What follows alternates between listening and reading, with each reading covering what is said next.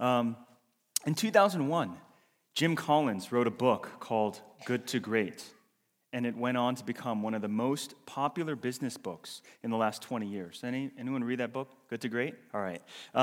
It became so popular that even church pastors were jumping on the bandwagon to learn some principles on leadership greatness. And so before I came here, our staff, we read that book as well, and so we were part of that kind of frenzy.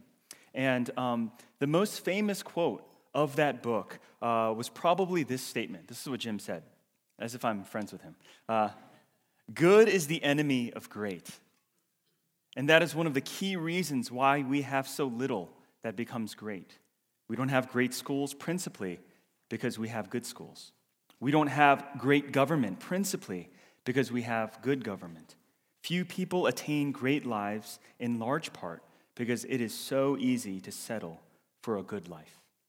The first time I read that quote, I thought it was profound. I thought it was inspiring. But now as I think about that quote again, I find it vain and naive. I think it's vain and naive. I should have known something was off when Collins and his team, they listed Circuit City as one of the great companies in America. And I, for one, would love good schools. I, for one, would love good government in our state and in our country today.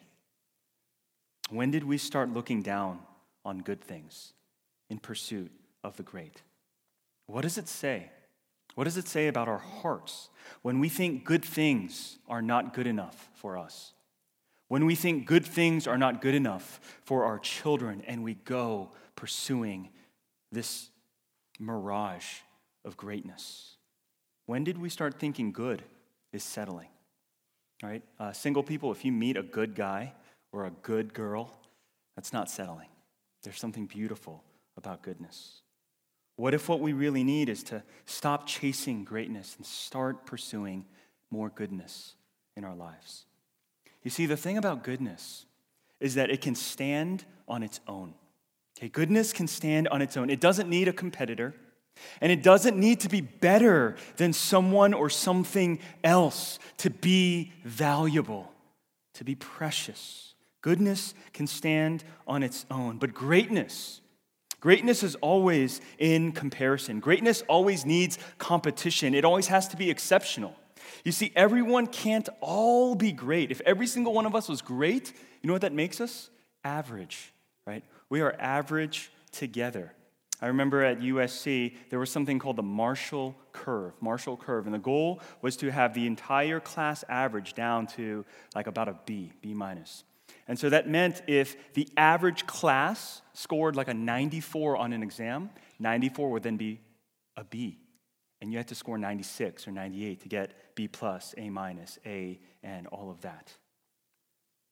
That's what greatness does to us. Greatness needs someone to beat, someone or something to be better than.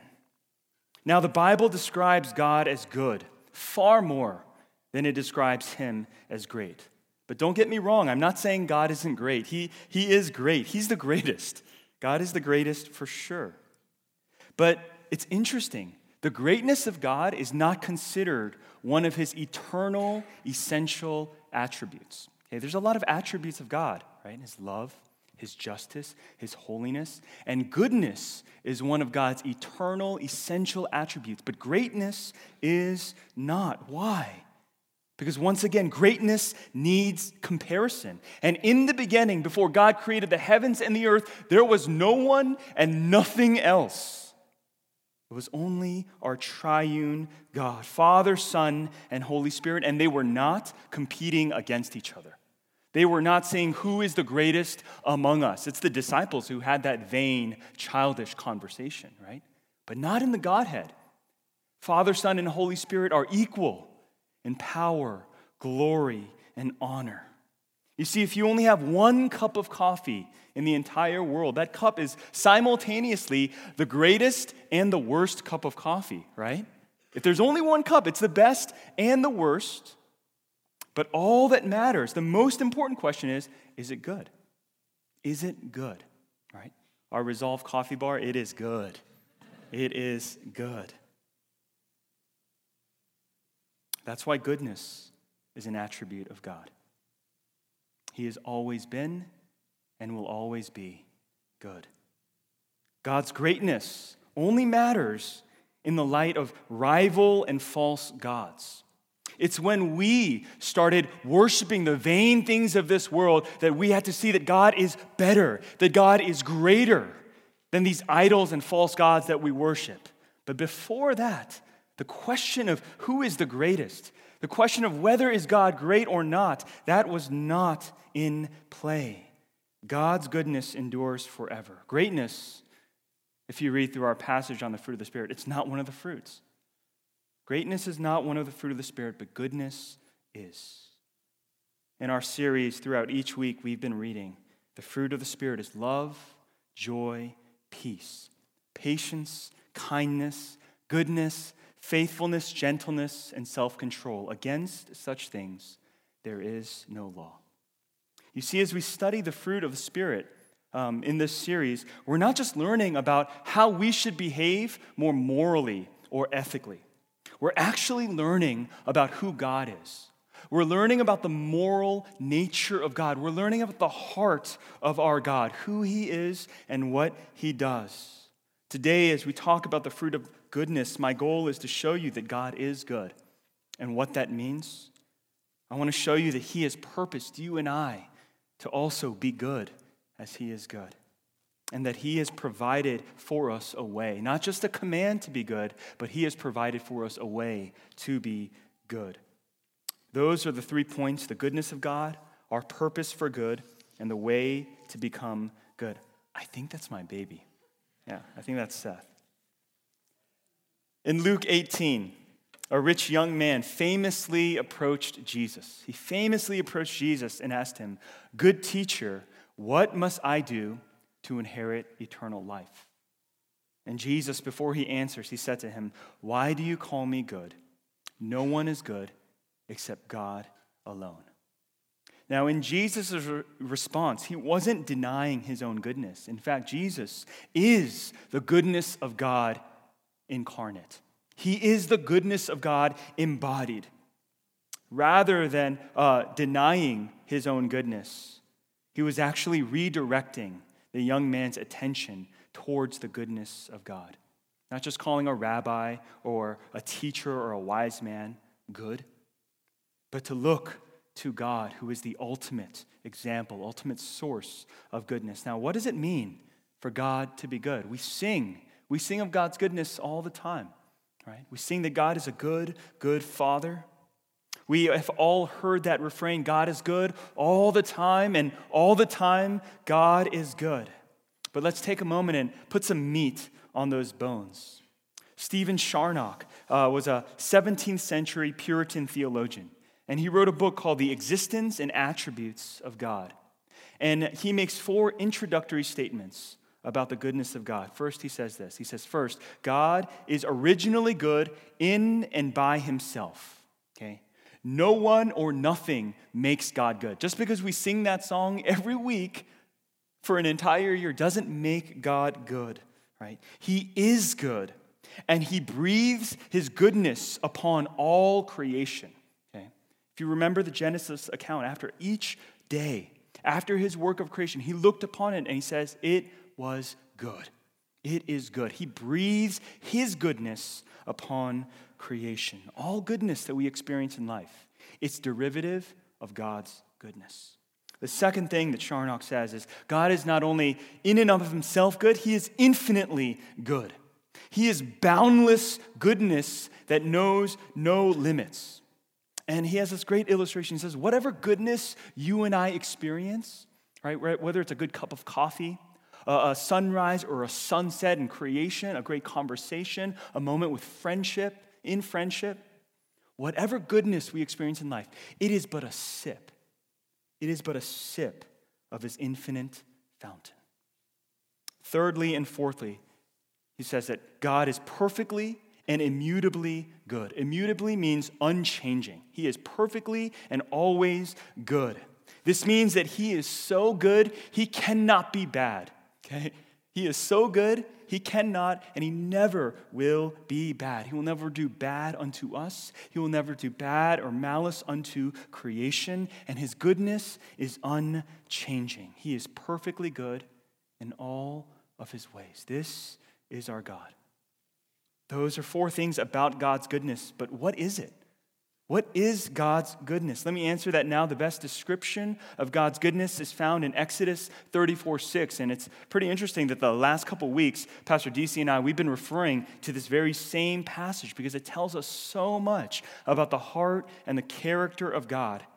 God tells Moses in Exodus 33, he says, I will make all of my goodness pass before you. If you remember that exchange, Moses says, show me your glory. God, will you show me your glory? And God says, yes, I will make all of my goodness pass before you. Moses goes up to Mount Sinai. He meets the Lord. And the Lord comes down in this glory of a cloud. And he proclaims over Moses, the Lord, Yahweh.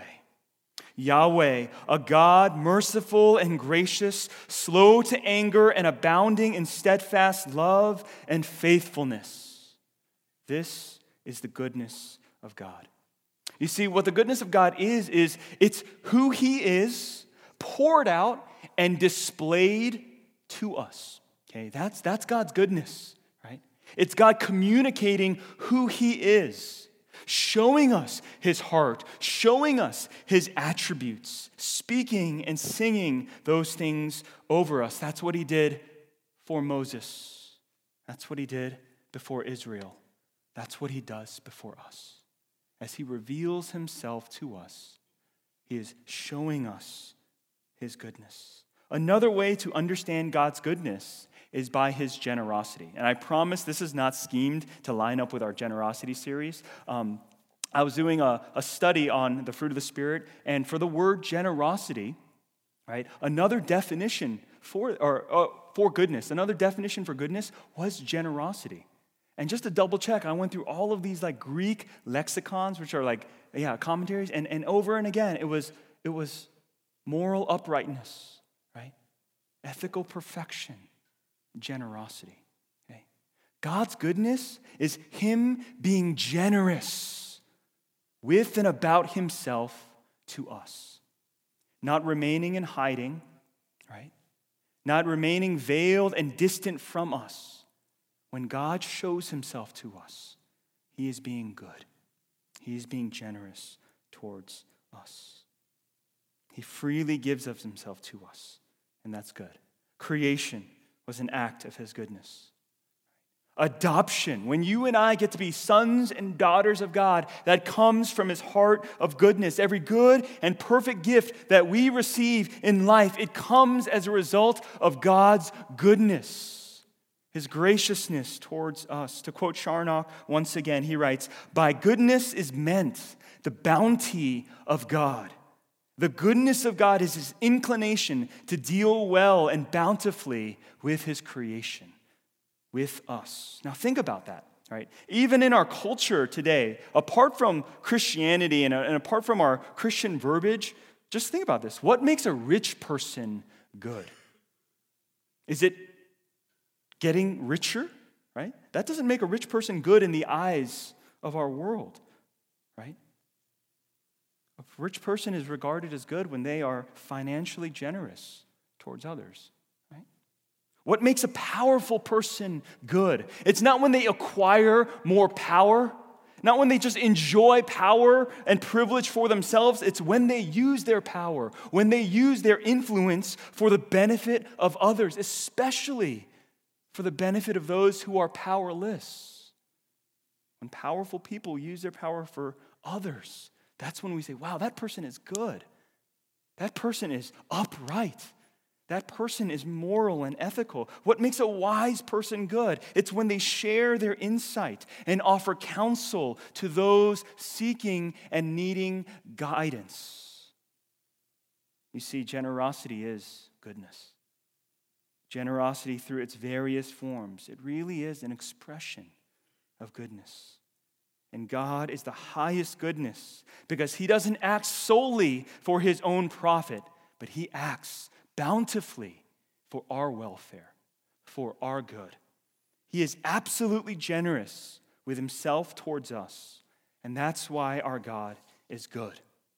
Goodness is tied with generosity. Let's go back to the rich young ruler, right? So he asked Jesus, good teacher, what must I do to inherit good eternal life? Why do you call me good? No one's good except for God. After this, Jesus reminds him. He says, you know the commandments. Do not commit adultery, do not murder, do not steal, do not bear false witness. Honor your father and mother. And he said, all these I have kept from my youth. When Jesus heard this, he said, one thing you still lack. Sell all that you have and distribute to the poor, and you will have treasure in heaven. And come, follow me. But when he heard these things, he became very sad, for he was extremely rich. Jesus, seeing that he had become sad, said how difficult it is for those who have wealth to enter the kingdom of God. A lot of ink has been spilt on this passage to try to make sense of it. And what does that take? Do we all have to take a vow of poverty, sell our possessions to inherit the kingdom of God? I hope and pray Jesus isn't saying that. Right? We all do. We're like, come on, Jesus, you don't really mean that. Many have said, it's because Jesus knew that he was rich off of unethical means. He was stealing or fraudulent, whatever it might be. And so Jesus just went straight to that sinful behavior that this rich young ruler was hiding. But I don't think that those are the answers. What the rich young ruler lacked was an understanding of the goodness of God.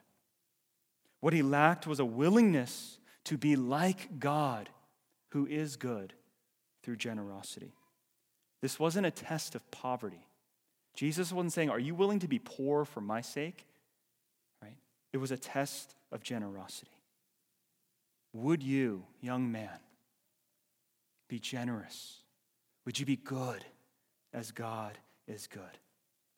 One final note about God's goodness and generosity. Whenever we think about generosity, we always think that generosity comes from abundance, right? It comes from plenty. God is infinite in goodness, so for him to pour out his goodness upon us, that's just overflow, right? That's easy and accessible.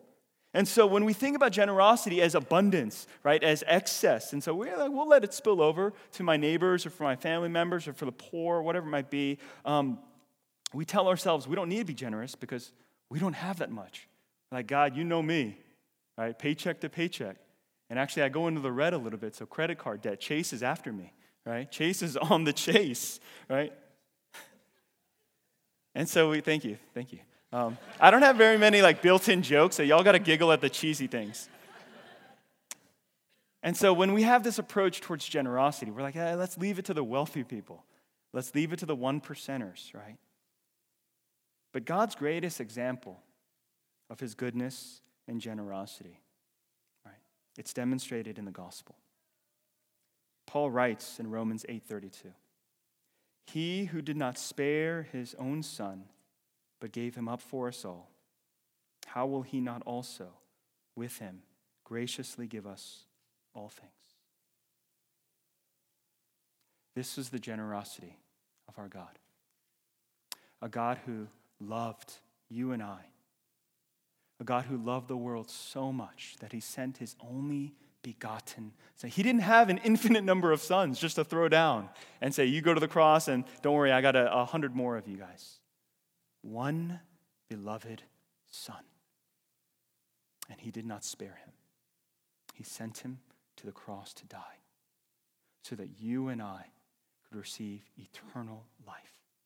That you and I would be forgiven of our sins, that we would be spared from eternal damnation, that we could be inheritors of God's kingdom. God's goodness towards us was costly. Goodness and generosity, brothers and sisters, in its most beautiful form, it is costly. What if the things that are most precious to you, whether it's your family, whether it is your finances, whether it's your free time, your gifts, your relational capacity, whatever it might be. What if those things that are the most precious to you, are your greatest opportunities to demonstrate generosity? What if those are your greatest opportunities to practice goodness? Goodness unto one another, goodness unto your neighbor, goodness for the glory of God. Now, not only are we recipients of God's goodness, we are called to be imitators of that goodness as well. This is one of the great purposes for our salvation. You may be familiar with the great gospel verses of Ephesians 2:8-9, especially if you grew up in the church. I hope you sang that song. It's a great way to memorize verses.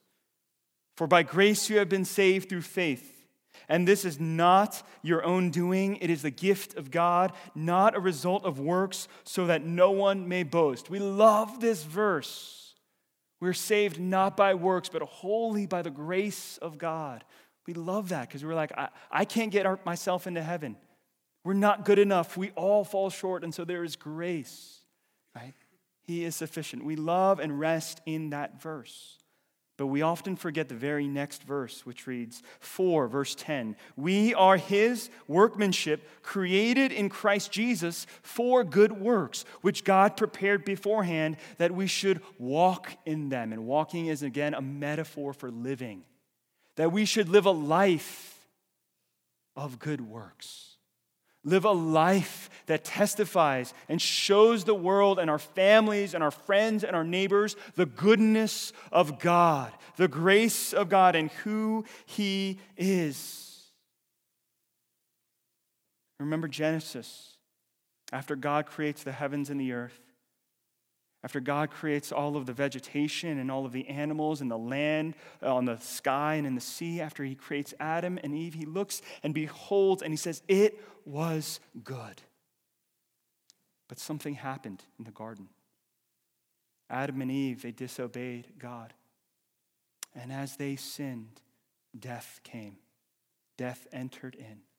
And the goodness of God wasn't forever lost, but it was marred. Creation was marred. We, as the image bearers of God, we became marred and stained by sin. We were designed, we were created to live in the goodness of God, in the goodness of creation, but because of sin, we lost so much of that pleasure, so much of that experience, so much of that privilege. And what Jesus Christ does as our Redeemer, as our Savior, is not just spare us of our sins, forgive us of our sins. He doesn't just pay for our sins. He doesn't just justify us. A huge part of His mission is to be a redeemer and a restorer.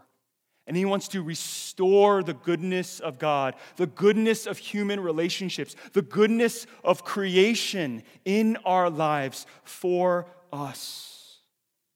We were created in Christ Jesus for good works, to live out life in goodness. God has prepared those things beforehand, before even the foundation of the world. God designed us. He knew He wanted us to be His image bearers. He wanted us to walk in goodness. C.S. Lewis has a wonderful quote, kind of reflecting these two ideas, being fully saved by grace and being purposed for good. The Christian does not think God will love us because we are good, but that God will make us good because He loves us. Let me read that again. The Christian does not think God will love us because we are good, but that God will make us good because He loves us. This is one of God's great purposes in your life. He wants to make you good. He wants to make you good. And this is a crucial question we must ask ourselves every day. Am I being good? Am I living in the goodness of God? Am I reflecting the goodness of God? And we should do this with all of the fruit of the Spirit. Is the gospel bearing fruit in my life? Does the work, does the blood of Jesus, does the power of the Holy Spirit, does the cross make any difference?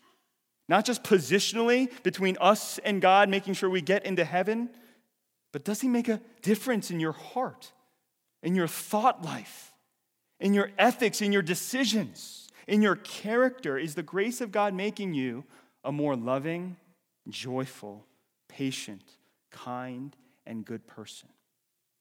Husbands, ask your wives. Since you've been coming to all nations, has there been change and transformation? Parents, ask your children, right? Young adults, college students, ask your friends. Ask your parents. Whoever it might be. Is there a change in me? Do you sense and see me becoming more patient, more kind, more gracious? Or am I going the opposite direction, right? If you're more short-tempered, if you're more rude, selfish, divisive, the gospel's not bearing fruit in your life. So where should we be doing the works of God? In short, to everyone and everywhere, right? To not discriminate. God didn't show partiality. We're not called to either. We're not enabled to either. We should do good and show good to everyone and everywhere we go. We should bring the goodness of God into our homes, into our workplace, at our schools, in our community, in the church. You know, Paul tells the church, do good, especially in the household of God, especially to one another as brothers and sisters in Christ. Do good to one another. Now, here's the struggle that each and every one of us have. I think that we have people and places where we are good, okay? But the problem is our goodness and generosity is truncated. There are some of you that are really good at church. When it's community group, small group, service, mission trip, retreat, you are so sacrificial. You're so patient, you're so present, you're generous with your time and your energy and your resources. And then when you go to work, your coworkers don't even know you're Christian, right? That happened with one of my old Sunday school leaders, right? He was a real good mentor to me. I was hanging out with one of his coworkers, and he was like, I didn't even know you're a Christian, right? And they were joking around about it. I was sad. How could you be so godly to me at church? And your friends don't even know. There are some of you who give your best at work. You manage many employees. You know that if you want to lead a team well, you have to be patient. You have to mentor. You have to coach. You have to be gracious. And then you get home and you have no patience for your kids. You have no thoughtfulness towards your wife, right? You give your best to work and you give your worst, right? You go on cruise control when you get home. Is that you? There are some of you here today who you are such a good friend. I mean, you will drive down to San Diego to pick up a friend and bring them up to LA because they need you, right? And you guys are going to go hang out together and say, oh, I got you. We're good. You'll sacrifice for your friends. You'll loan your friends money. But when your sibling asks, you're like, you're dead to me, right? You will not honor your parents. You're so rude to them, but you're so polite to your friends. Our goodness is truncated. Where is goodness lacking in your life? Where is generosity lacking in your life? Many of us will do good to one another. And when we see someone less fortunate in our community, we turn the other way. We'll walk on the other side of the street, right?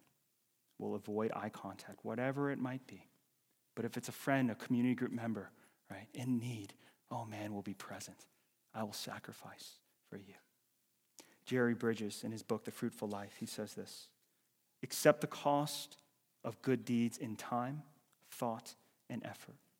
But remember that opportunities for doing good are not interruptions in God's plan for us, but are part of that plan. We always have time to do what God wants us to do. So you see, we can't cure the world and our community and our society of all its needs for good. There are so many needs that we have, and it can feel overwhelming. Our call is to be obedient to God and do the good that He wants us to do. And in moments, in decisions, in real time, when you have opportunities to do good unto others, that's when we're called to do good. It's costly, but it's not an interruption. It's part of God's leading in our lives. Last point, how do we become good?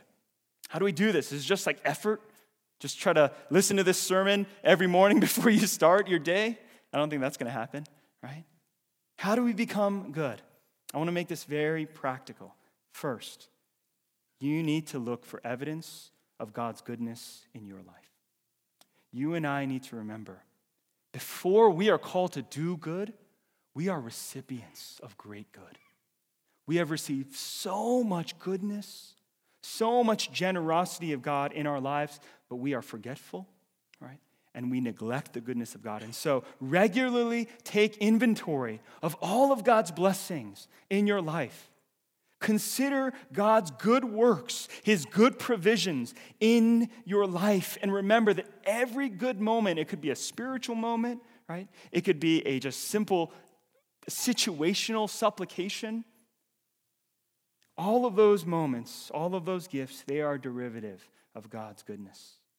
And the more we behold of God's goodness, the more we can become good like God. The more you and I receive, the more we can give. Bearing the fruit of goodness, it is the supernatural work of God. Okay? We can't do it on our own. It doesn't just take grit and resolve and determination. It is the supernatural work of God. But the scriptures are clear that supernatural work takes place in the context of our relationship with him. As we abide with Jesus and he abides with us, we bear much fruit. As we walk in the Spirit, we will bear the fruit of the Spirit. And so, friends, fill your minds with God. Fill your hearts with God. Look for evidence of God's goodness in your life. Thank him for those goodnesses and try to reflect those out to others. Second way to become good.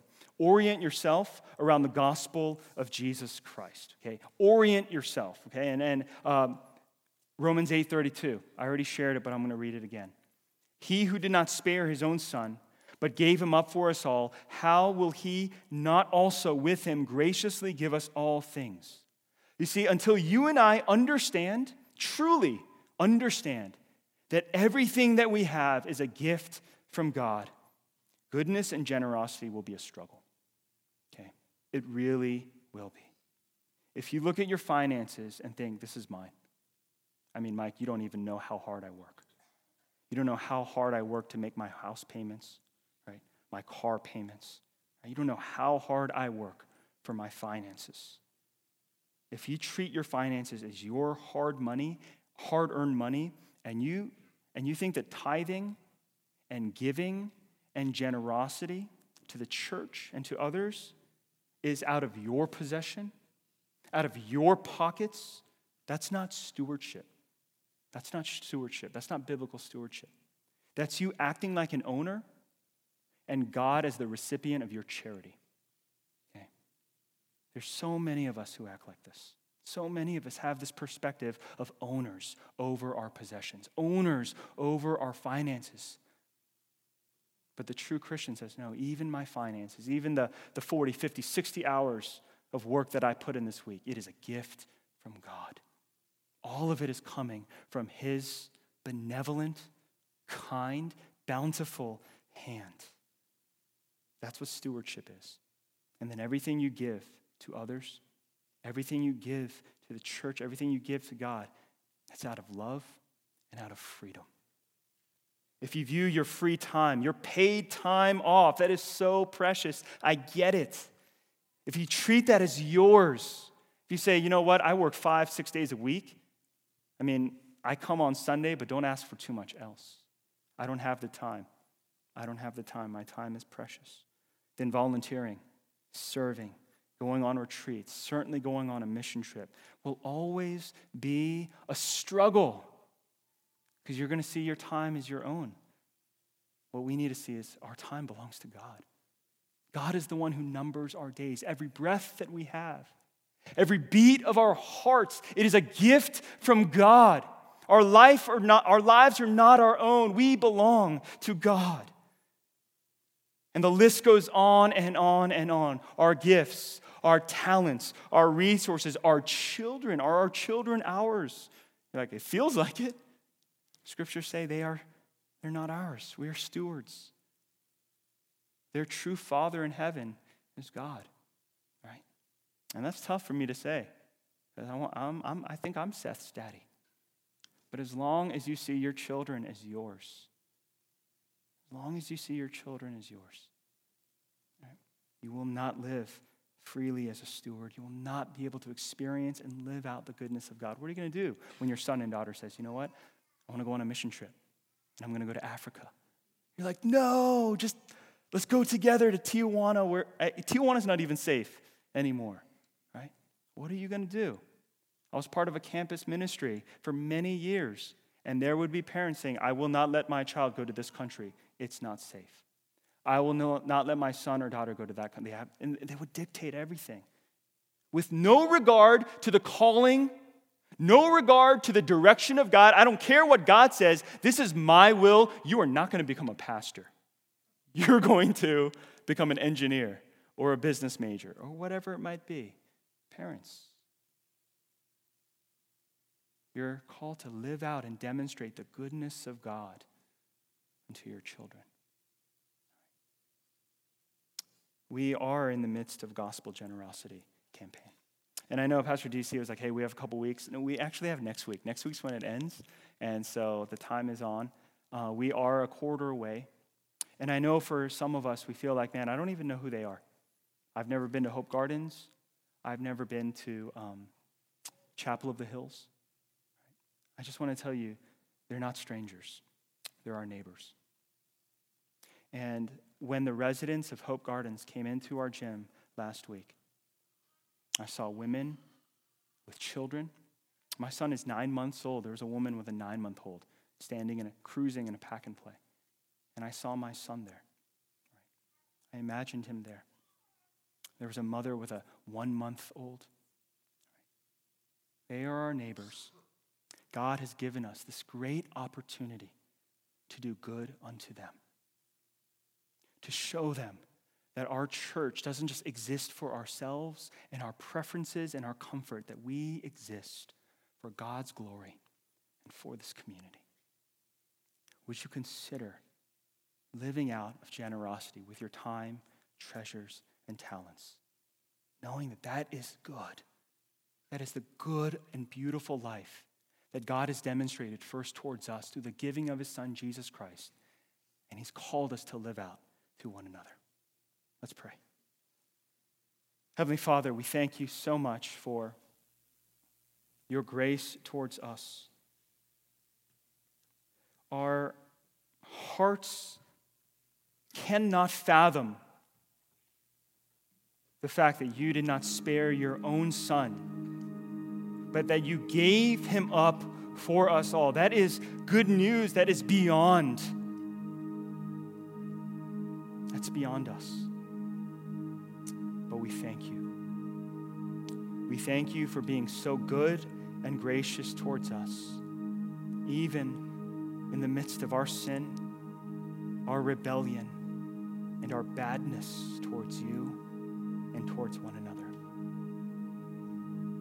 Lord, I pray that as we live this Christian life, as we belong to this family here at All Nations, that we would not just hear the gospel, that we would not just enjoy the gospel for ourselves, but we would realize that you have a purpose through the gospel for us. And that is to do the good works, to live the good life that we were called and created to live. Change us, O Lord. Make us what we are not. We need your help. We confess that in so many ways we live out of selfishness, envy, greed, and ambition.